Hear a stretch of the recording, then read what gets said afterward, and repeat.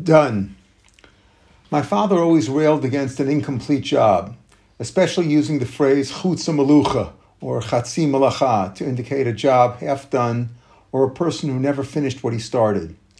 Some are always working on an advanced university degree that they never complete. Sometimes it is construction or refurbishing work that never gets totally done.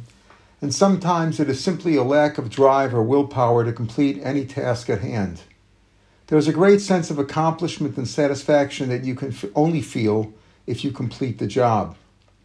A mikveh only purifies you after you have immersed yourself and exited, not while you are in the mikveh.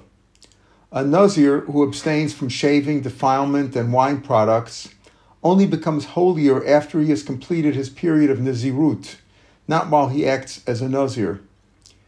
You can only act as an attorney, physician, or dentist after you have completed all the coursework and requirements.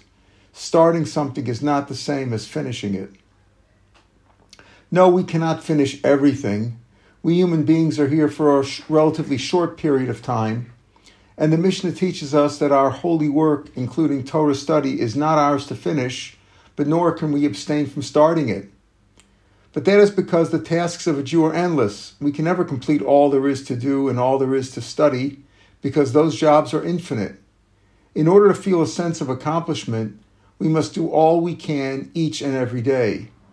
If you spend as much time as possible each day praying, studying Torah, doing acts of kindness and other mitzvot, then at day's end you are done.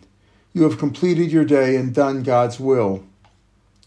If all you can spare for Torah study is 15 minutes daily, then make sure to make the most of those 15 minutes, and then you are done. You have finished your daily job.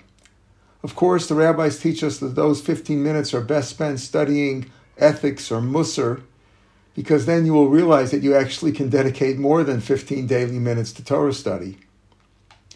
18 months ago, we started the 14th Daf Yomi cycle, which takes about 7.5 years to complete 40 tractates comprising 2,711 dapim, 2 pages each. Yesterday, the Daf Yomi participants worldwide completed Masechet Yoma, the study of the Yom Kippur temple rituals and the laws of Yom Kippur observance for all Jews. We have now completed 20% of Shas in this cycle. For those who were able to complete the entire tractate, well done. And for those who completed 1 page or 1 daf, well done to you too. The Talmud teaches us that one who does more and one who does less are both accepted and rewarded as long as their intentions are for the sake of heaven. If you choose to begin learning the Daf Yomi when we start a new tractate, you can begin today, as today we start Masechet Sukkah, which mostly deals with the laws of building and using a kosher sukkah and the laws of the lulav and esrog. But any day is good to begin, for even if you learn 1 page only, you have completed something and you are done. You have accomplished a good task, and that will give you a sense of satisfaction that you can build on.